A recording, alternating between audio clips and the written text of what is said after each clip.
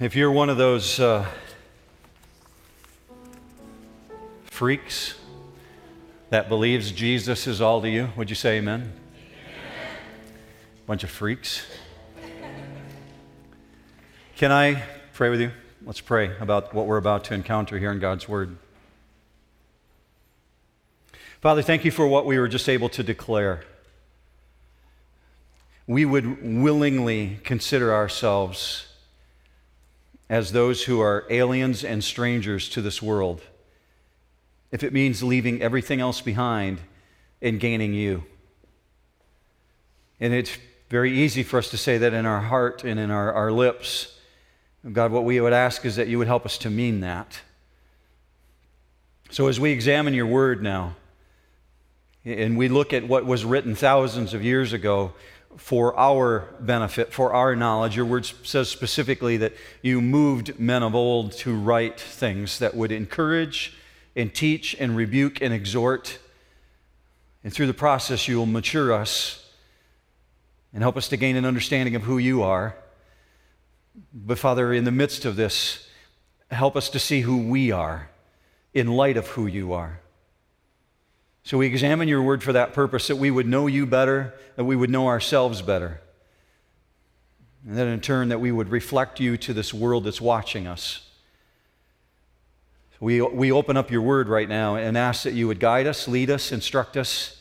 Let your Holy Spirit fill this auditorium and be our teacher. It's in Jesus' name we pray. Amen.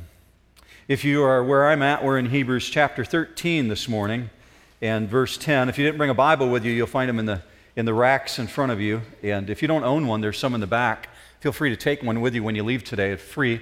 We want you to have a copy of God's Word. Most important thing you can own. So I found Jesus to be coming out of the text in Hebrews in many different ways. I'm sure you have seen it with the argument here in the midst of the text is that Jesus is better. And I would ask you, perhaps after the service, if we get a chance to connect, that maybe you would tell me some of the ways that you discovered that Jesus is better in the midst of Hebrews in the study. What were your big takeaways? What did you learn about him? Here's one that I learned this week. Jesus is like my iPhone. Well, actually, this is a Samsung. It's not an iPhone. But if you have an iPhone or a Samsung, a smartphone, would you pull it out, maybe a Nokia or something like that? And I know, permission in church to use your smartphone. I'm going to explain this before you wonder where in the world I'm going with this. I find that discovering new life in Jesus is a lot like these modern smartphones. Extraordinarily sleek, simple, one button. If you're in the front row, you can see there's a picture of me on my own phone.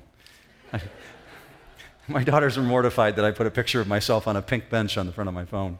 So we've got these phones that are so clean and so simple, and with one button, it opens up an amazing world inside. Now, you may not own a smartphone, but just follow me on this analogy. It's incredibly intricate on the inside. What it does boggles the mind. When we discover new life in Jesus, we find it to be incredibly simple on the outside. As a matter of fact, two really very basic points. Let me show you these just very basic things that we know about the truth of who we are. Number one, we're fallen people. It's not a news flash. Our fall is number one in Adam. We're sinners. And number two, our recovery is in Jesus. So we're sinners in need of a Savior. That's it. That's as basic as it gets. So like our smartphones, really simple on the outside, incredibly complicated on the inside, because as simple as this message is, and even a child can get it, because of the complexity of your mind, and God knows you are complex. He wired you, He made you, He understands the way that you process information. So because of the complexity of the human mind, God provides mechanisms to help us drink in this truth and process what He's done for us in Jesus, so that we can really grasp, as much as we're capable of, the totality of what this is. So in your Bible that you hold in your hands this morning, we have this inexhaustible supply of illustrations by which to grasp this complex simplicity. This week I was working through that thought of complex simplicity, simple complexity. How can I make a word out of that? And I thought, simplexity. Simplexity. I think I coined a new word. So I was patting myself on the back for a while until I Googled the word just to see if anybody else had ever thought up the word simplexity. 1924. Some journalist, you're writing a news article, put down the word simplexity. But when I come to this understanding of what we found in the book of Hebrews, the Old Testament system was designed by God to illuminate this really great distinction between complexity and simplicity. So here's what I found in the book of Hebrews. This author is a master at utilizing the contrast between what was the old life and the very complex system in the sacrificial legal system, and using it to shine a light on the simplicity of what salvation is in Jesus. So it's only fitting that he's going to end our journey today with this really familiar type contrast in the midst of it, showing us that Jesus is better. So here's the mode that he uses today as we come into these last few verses. He uses the imagery of an altar. Now, we've talked about the priest, we've talked about the sacrificial system, we talked about the Holy of Holies, everything that would be important to a Hebrew at that time. But what he's never brought up is the altar, the place where people actually placed the sacrifices, that instrument by which they had access to God. It was the mode or the mechanism. So this author is about to remind us, and he was reminding them, that because Jesus is better, we have a far superior altar. Let's discover what that is right now as we go to verse 10. And understand, as you come into this, he's presuming that the readers of this passage thoroughly understand the Old Testament system. Look with me at verse 10. We have an altar from which those who serve the tent have no right to eat. For the bodies of those animals whose blood is brought into the holy place by the high priest as a sacrifice for sin are burned outside the camp. Well, who are those people who serve at the tent? That's the first question you would ask when you look at that passage. Well, he's obviously talking about the priest, the Jewish priest who served at the tabernacle, and they served in the sacrificial system. So here's the way the priestly system worked. Ultimately, they gained their groceries each day from what people brought to the sacrificial system and the altar. Now, obviously, when they brought a lamb or they brought a cow or they brought a goat, it was used for the sacrifice, but the whole animal wasn't used. And so the remains, things that were left over, were for the priests to eat because they were not part of the inheritance of the tribe of Israel. The 11 tribes, other than Levi, got an inheritance of land, but the tribe of Levi got no inheritance whatsoever. And so they didn't have land, they didn't have possessions, so they were able to get their groceries, literally, from what came in through the sacrificial system. They got the remains 364 days of the year. The 365 day atonement, the day of sin offerings, they could never eat that meat. That was not available to them because God said, you're not going to eat what was brought to me as an offering for sin. So on the day of atonement, the remains of the bodies of the animals was taken out into the valley of Ben Hinnom outside the gate of Jerusalem and left in the dump to be destroyed and to be burned. That's what he's referring to here in this passage. So the bodies of the animals are taken for the sacrifice, and they're taken outside, and they're destroyed. So when he says in verse 10, those who serve at the tent have no right, he's talking about people who are caught up in the legal system of trying to earn their way to God. Those who are caught up in Judaism, or those today who are still trying to earn their way to God, they have no right because they've rejected Jesus. They're not coming through Jesus, they're trying to come through their heart in terms of earning their way. And he's judging the condition of their heart. So he says in verse 10, we have an altar. We have an altar. Now, you understand an altar was used specifically for sacrifices. It's what it was made for. It's what it's designed for.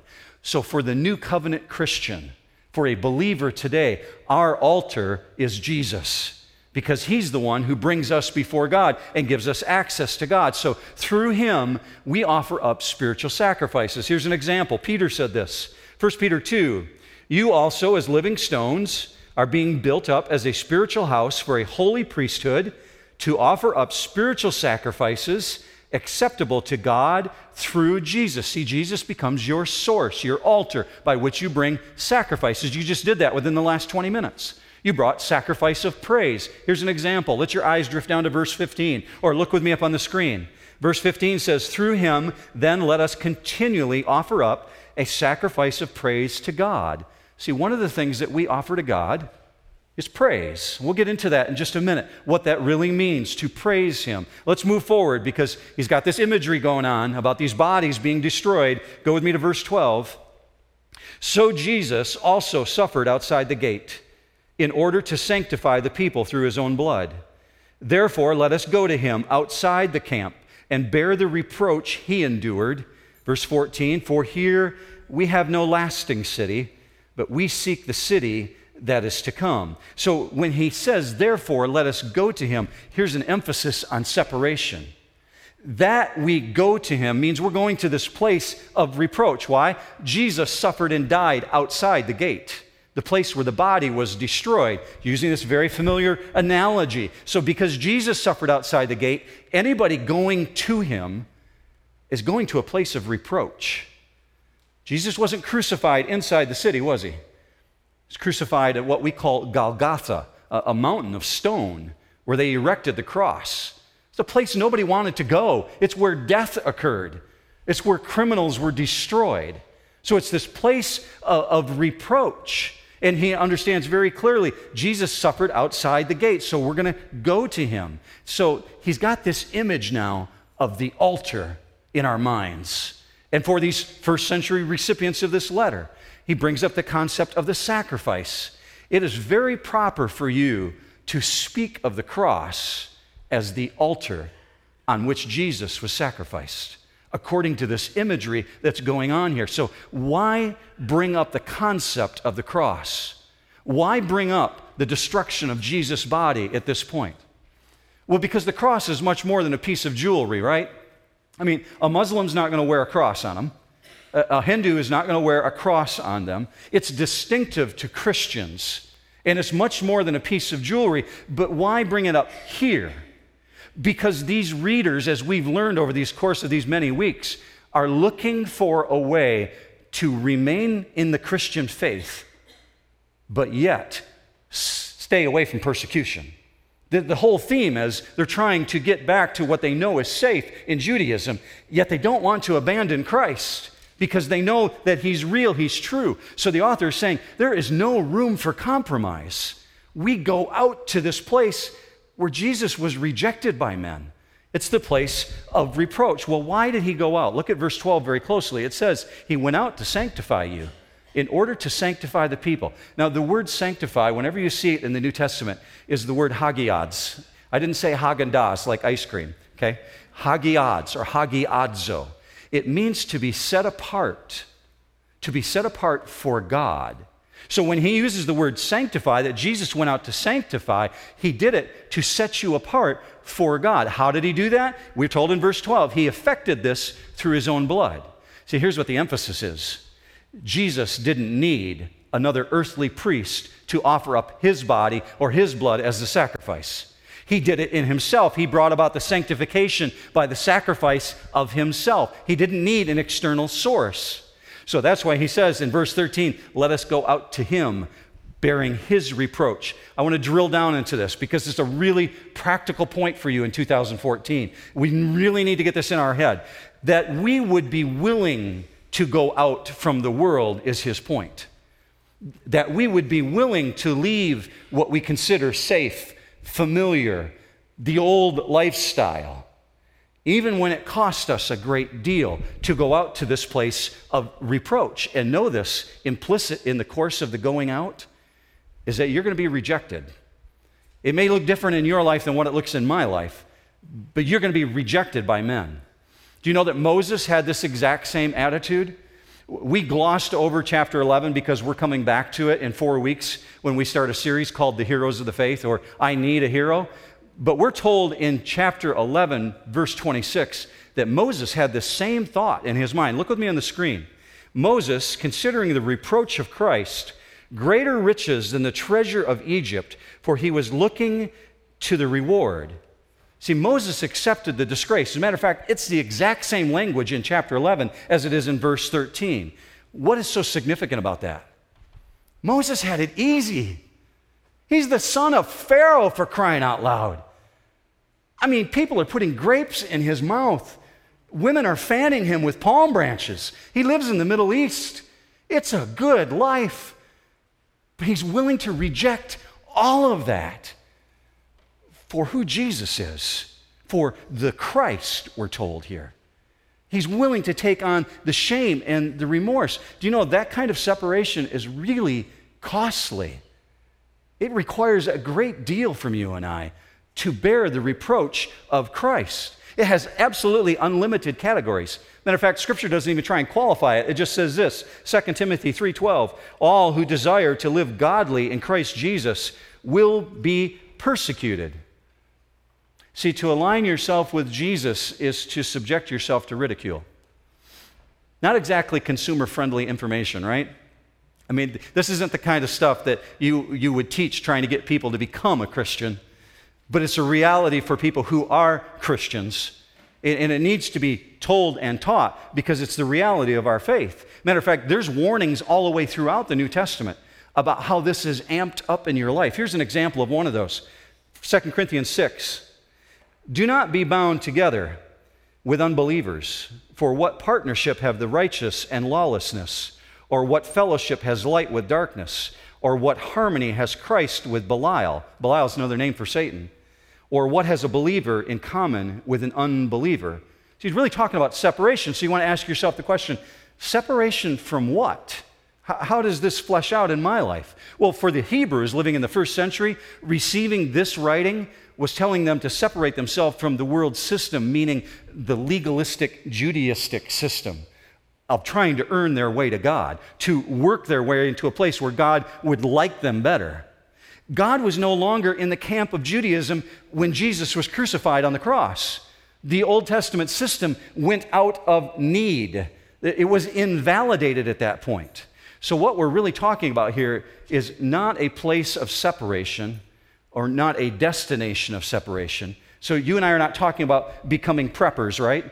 We're not talking about hiding ourselves down in bunkers. Separation doesn't mean becoming Amish. Separation doesn't mean becoming a monk or going out and living in a commune. Separation from the system means separation from the world system of doing things, our thoughts, our actions. So we want to understand very clearly, he's not talking about avoiding contact with unbelievers. If that was the case, we'd never be a witness, right? It wouldn't be possible. Matter of fact, Jesus nailed this door shut very clearly in a high priestly prayer. John 17:15 says this, Jesus talking to the Father, I do not ask you to take them out of the world, but to keep them from the evil one. They are not of the world, even as I am not of the world. Sanctify them in the truth. Your word is truth. As you sent me into the world, I also have sent them into the world. See, God doesn't take us out. God sends us in. He sends us into the world where people live. So biblically, here's what we're talking about with separation. It's separation from the world system of behavior. Are my actions like Jesus' actions? Are my actions like the world system? Is my behavior like Jesus' behavior? Or is my behavior like the old system that I used to be part of? Whatever that might have been. See, you're really checking your action, you're checking your attitude here. There's some very familiar language coming up in the next verse where he really speaks what they understand. Go with me to verse 15. Through him, then, let us continually offer up a sacrifice of praise to God. That is the fruit of lips that acknowledge his name. So when he says sacrifice, if I'm a first century Jew, my mind immediately is going to the altar, the temple, the lambs being brought in, the Day of Atonement, and I'm thinking of this sacrifice because sacrifice was extremely important to a first century Jew because they knew that that was God's way of cleansing sin under the Old Testament. But here we have Hebrew Christians who've identified themselves with Jesus, who have left the old system, their old way of life, and come into this new life in Jesus, and they know that Jesus is the one and only sacrifice, but under a Jewish system, they know that there's many sacrifices. They know there's 5. There's not just a sacrifice for sin, there's a sacrifice for guilt. There's a sacrifice for grain. There's a sacrifice for fellowship. Does God demand more sacrifices? Is he requiring more of us? Well, in part, if they're wondering that, the answer is yes. God does demand more sacrifices, but it's not ritualistic sacrifices. We want to understand, we're talking about word and deed. So if you look at verse 15 and verse 16, he talks about two really common sacrifices for Christians today. And the first one is this continual praise to God, bringing it up as a sacrifice before him. Why? Because the words of praise that come from our hearts, when we're thankfully praising God, he's saying this is like fruit put on a silver platter, laid up on the altar before the God who provided things for you. It's pleasing in his sight. Here's the contrast. It is really, really easy when you're suffering to complain. When you've been done wrong, you want to let people know. When you're hurting, you want your friends to know. When things are not going your way, you want the world to know. We just are naturally that way as humans. Can you imagine if you're watching your friends, your brothers and sisters in Christ being thrown to the lions and you're in fear for your life? The temptation is, in the midst of a trial, to complain. Conversely, how important is in the midst of that trial to turn the complaining into praise? God is good. God is great. God is gracious. You know, I have an aunt in my life, one remaining member of the family generation that's gone beyond me. My mom's sister, Aunt Joyce, she's 82 years old now. You cannot get that woman to complain. She just won't do it. She had shoulder surgery a few months ago, and you'd see her, and she's in this cast all bound up, and say, Aunt Joyce, how you doing? God is good. God is just so good. She just won't complain. I want to be that way. I want to be that way now before I'm 82. She's just over the course of her lifetime learned how to turn complaining into joy. He says in verse 15, we're supposed to do this continually. See why this is important to the first century Jew? They offered sacrifices at 9 in the morning and 12 in noon and 3 in the afternoon. They didn't do it continually. He says continually offer up sacrifices. Why? Because God's working in your life continually, constantly working out his purposes, so there's no circumstances in which he shouldn't be praised.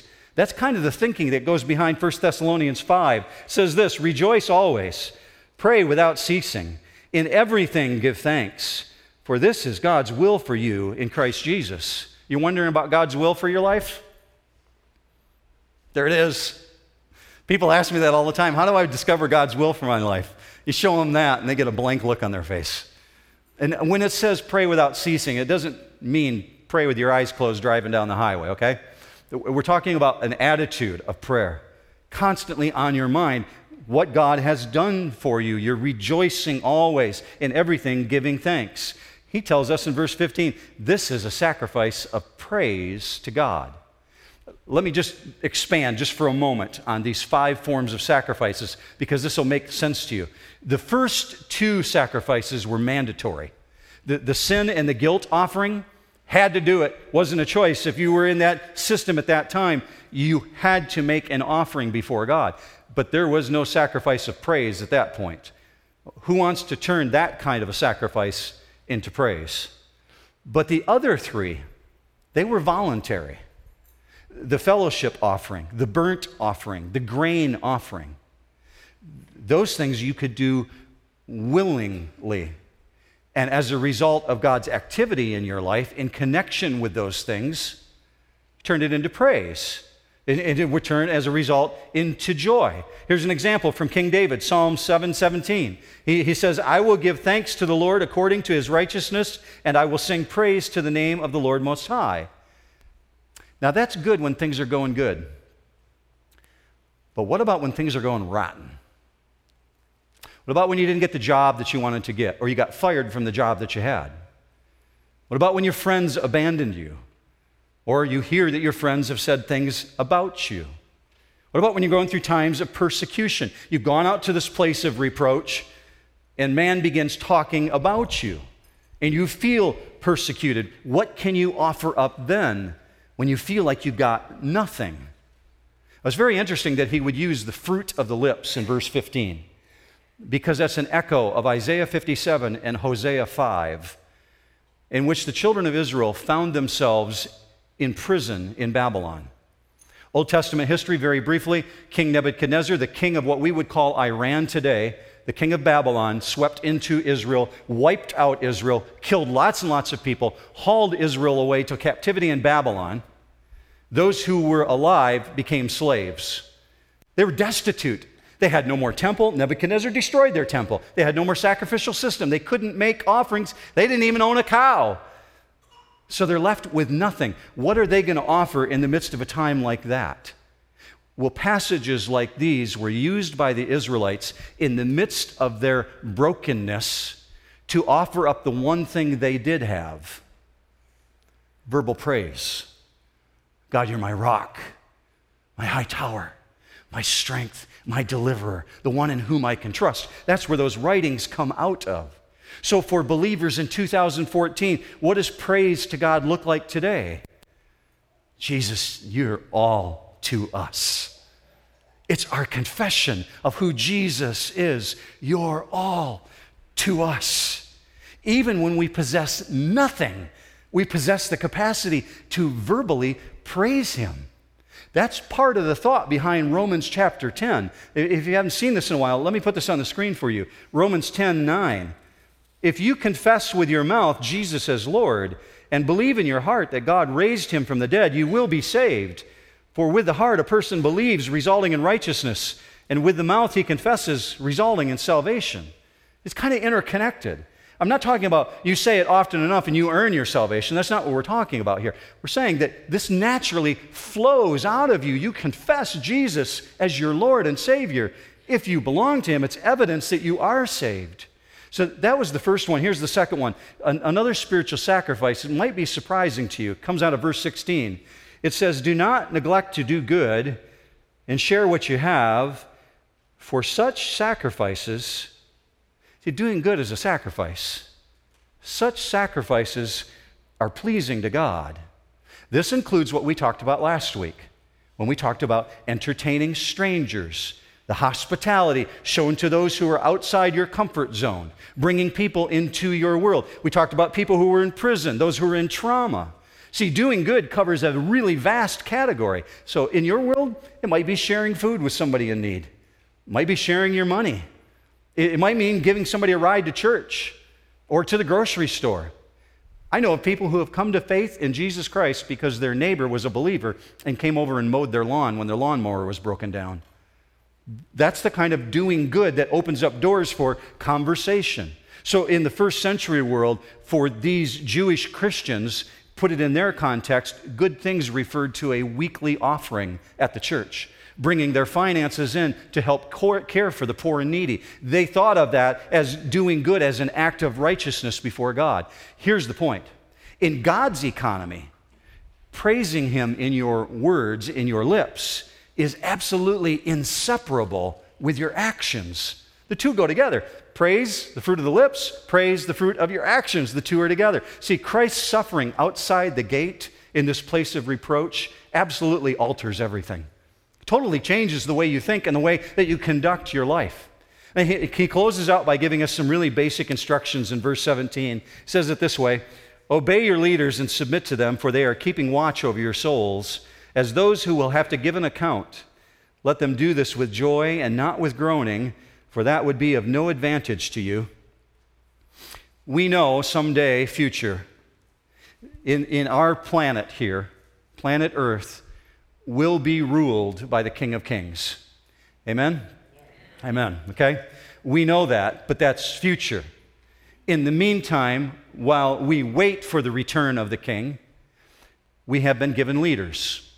Leaders in government and leaders within the church. So presently, God rules His church through Spirit-controlled leaders, what we call elders here at New Hope. Why do we call them elders? Well, not because they're old. Well, some of them are, but Scripture says they're elders in spirit. They're mature in their faith. And so we have identified individuals, they're not the only ones, but we've identified individuals who serve as elders, these mature men who are under the guidance of God, ordered by the Spirit of God to lead here on earth. And we get those guidelines out of Titus chapter 1. Every single New Testament congregation, every Bible church had men like these, and their responsibility is to shepherd the flock, and they exercise oversight. There's an important reason why he's saying this. Peter speaks to this very issue, 1 Peter 5:3. These elders do this with eagerness, not yet, though, as lording it over those allotted to their charge, but proving to be examples to the flock.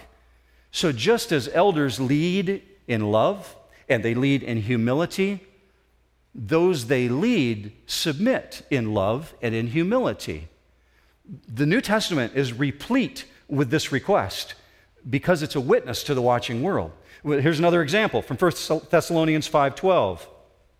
But we request of you, brethren, that you appreciate those who diligently labor among you and have charge over you in the Lord and give you instruction, and that you esteem them very highly in love because of their work. Why? Because when you do not have Spirit-filled leaders who do not lead from God's Word and who do not rule well, then you're not going to have people who are going to submit well and obey well, and you end up with chaos in the church, as we see blanketed across this nation today. And the church becomes a laughing stock to a watching world who think, that's Jesus? I want no part of that. So God has a system and an order by which he established this thing. And verse 17 scares me to death because it says I have to give an account. I have to stand before God and give an account for how I'm teaching and how you hear this truth and how it's applied and the function of this church and its effectiveness. So you can see why when he gets to verse 18, he says, will you pray for me? Because you've got to stand before God. Look at verse 18. Pray for us. For we are sure that we have a clear conscience, desiring to act honorably in all things. I urge you more earnestly to do this in order that I may be restored to you the sooner. It's kind of cryptic, but this author understands that his coming to them, being released from what appears to be prison, is absolutely related to their prayer life. Why? Because your prayer life releases God's power. Praying for your leadership and your leadership praying for you is absolutely crucial in God's economy. Whomever this author is, he's clearly being held from coming to them. You'll see that a little bit more in just a moment. Building to a crescendo now, verse 20.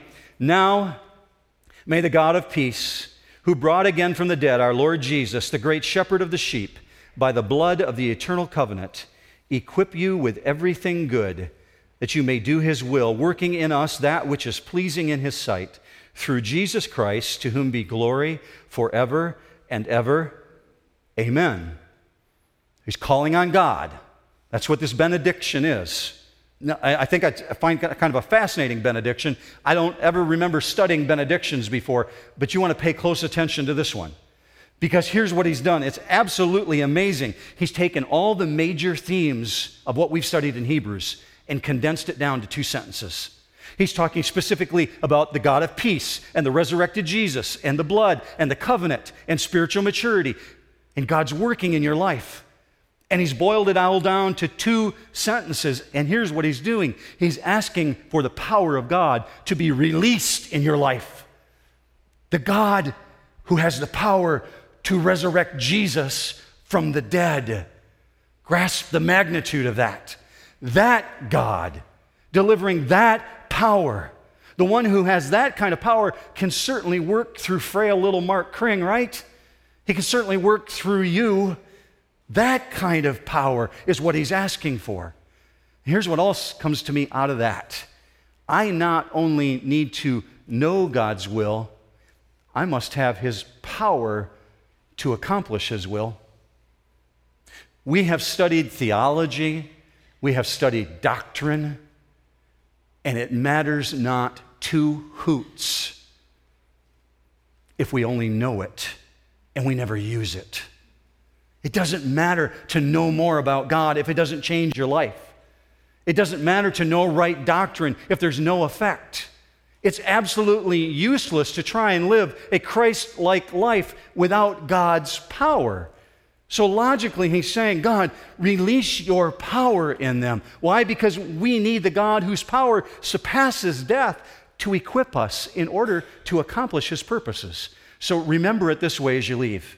If you're going to accomplish God-sized purposes in your life, you need God-sized power.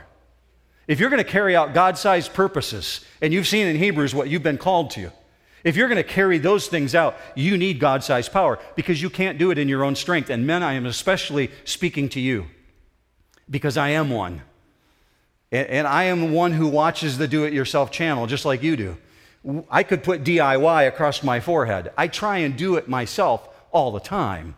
Am I the only one here, guys? Do you identify with that? Okay? So because we try and do it ourselves all the time, we tend to forget that we need God to equip us. I'm not leaving you ladies out. I know that you're capable of doing the same thing, but men seem to be far more wired that way. And we forget we need God to equip us with everything good to do His will. So I leave you with one Greek word this morning, kartatizo. It's the word equip. Just one simple short word in the Greek language, which is not familiar to you. But if you were living in the first century, incredibly familiar if you were a doctor or a sailor or a soldier. Because of the meaning behind this particular word, equip you, kartatizo, it meant that when you showed up at the doctor's office with a broken leg, the doctor's purpose was to thoroughly mend your bone, to reset what is broken so that you can walk again. If you were a sailor or a fisherman with a broken net and you had a hole in your net, you would bring it to a net mender who would kartatizo that net and bring that hole back together again. If you were sailing on a voyage, it meant to equip your ship. And if you were a soldier, it meant to outfit you for war. See, Jesus is willing, and not only willing, He wants to equip us, and He will equip us. He wants to set the broken bones in our life, the things that are damaged, the holes that need mending, the repair that needs to take place. Why? So that we can walk straight, so that He can mature us, so that He can work in us. How does He equip us? How does that actually happen? I'm not going to get into it right now, but if you look on the right-hand side of your notes, I listed 5 ways that Jesus will equip you. You see it very briefly on the screen, but understand that when you look at the explanation, look at the verses this afternoon that go with the explanation, because they're so important for you to understand how He does this through the church. I close with this thought. Would it make a difference to you? I know it would to me. Would it make a difference to you in your life if you could take Hebrews 13, 20, and 21 and turn them into a prayer each day? And that you could start out your day with that mindset. Here's what it might sound like for you. This is what it sounds like for me. Lord God, would you equip me today to do your will? Would you equip me to do the things that are pleasing in your sight, and do it through the power that resurrected Jesus, through the Holy Spirit that indwells me? Would you equip me that way? And it could sound like this. Father, I'm going to school today, and I'm probably going to be persecuted because I bear the name of Christ. Will you equip me to do the things that are pleasing in your sight? Father, I'm going to the office today. Will you equip me to bear your name, to do the things that are pleasing in your sight, however it fits your world? Asking God, putting away the do-it-yourself program and asking God to equip you as you take on the day. There's a change in thinking there. Let's close with verse 22. I appeal to you, brothers, bear with my word of exhortation, for I have written to you briefly. Anybody here feel like this has been brief? Doesn't feel brief, okay? Verse 23, you should know that our brother Timothy has been released, with whom I shall see you if he comes soon. I have found this writing to be extremely straightforward and absolutely uncompromising. And I have found that it expands my mind. At times, it has left me with incredibly raw emotion. There's times when I've been poring over these materials, I've just begun weeping, literally, because of what I've discovered about Jesus that I hadn't even seen before. Yet I would confess to you, it's been complicated and a bit taxing at times. But even with all that, he says, I've written to you briefly. See, it's the brilliance of the Bible. Did you know that you can read the book of Hebrews in less than 1 hour? If you start chapter 1 and go to chapter 13, if you don't get distracted, it's not even 10,000 words. It's the brilliance of the Bible that he's written briefly. It's amazingly short in comparison to the complex eternal truths within it. It's like an iPhone. It's just incredibly clean on the outside, but so amazing underneath in what it does. He closes this way, verse 24, greet all your leaders with all the saints. Those who come from Italy send you greetings. Grace be with you all. I hear this ancient voice, and it's just echoing down the corridors. Jesus is better. Do you hear that, New Hope? Jesus is better. He's echoing across the corridors of time. Be confident. Be courageous. Be strong in your convictions. Jesus is better. Jesus is better. He's one of those guys in the grandstands now that we talked about in chapter 10.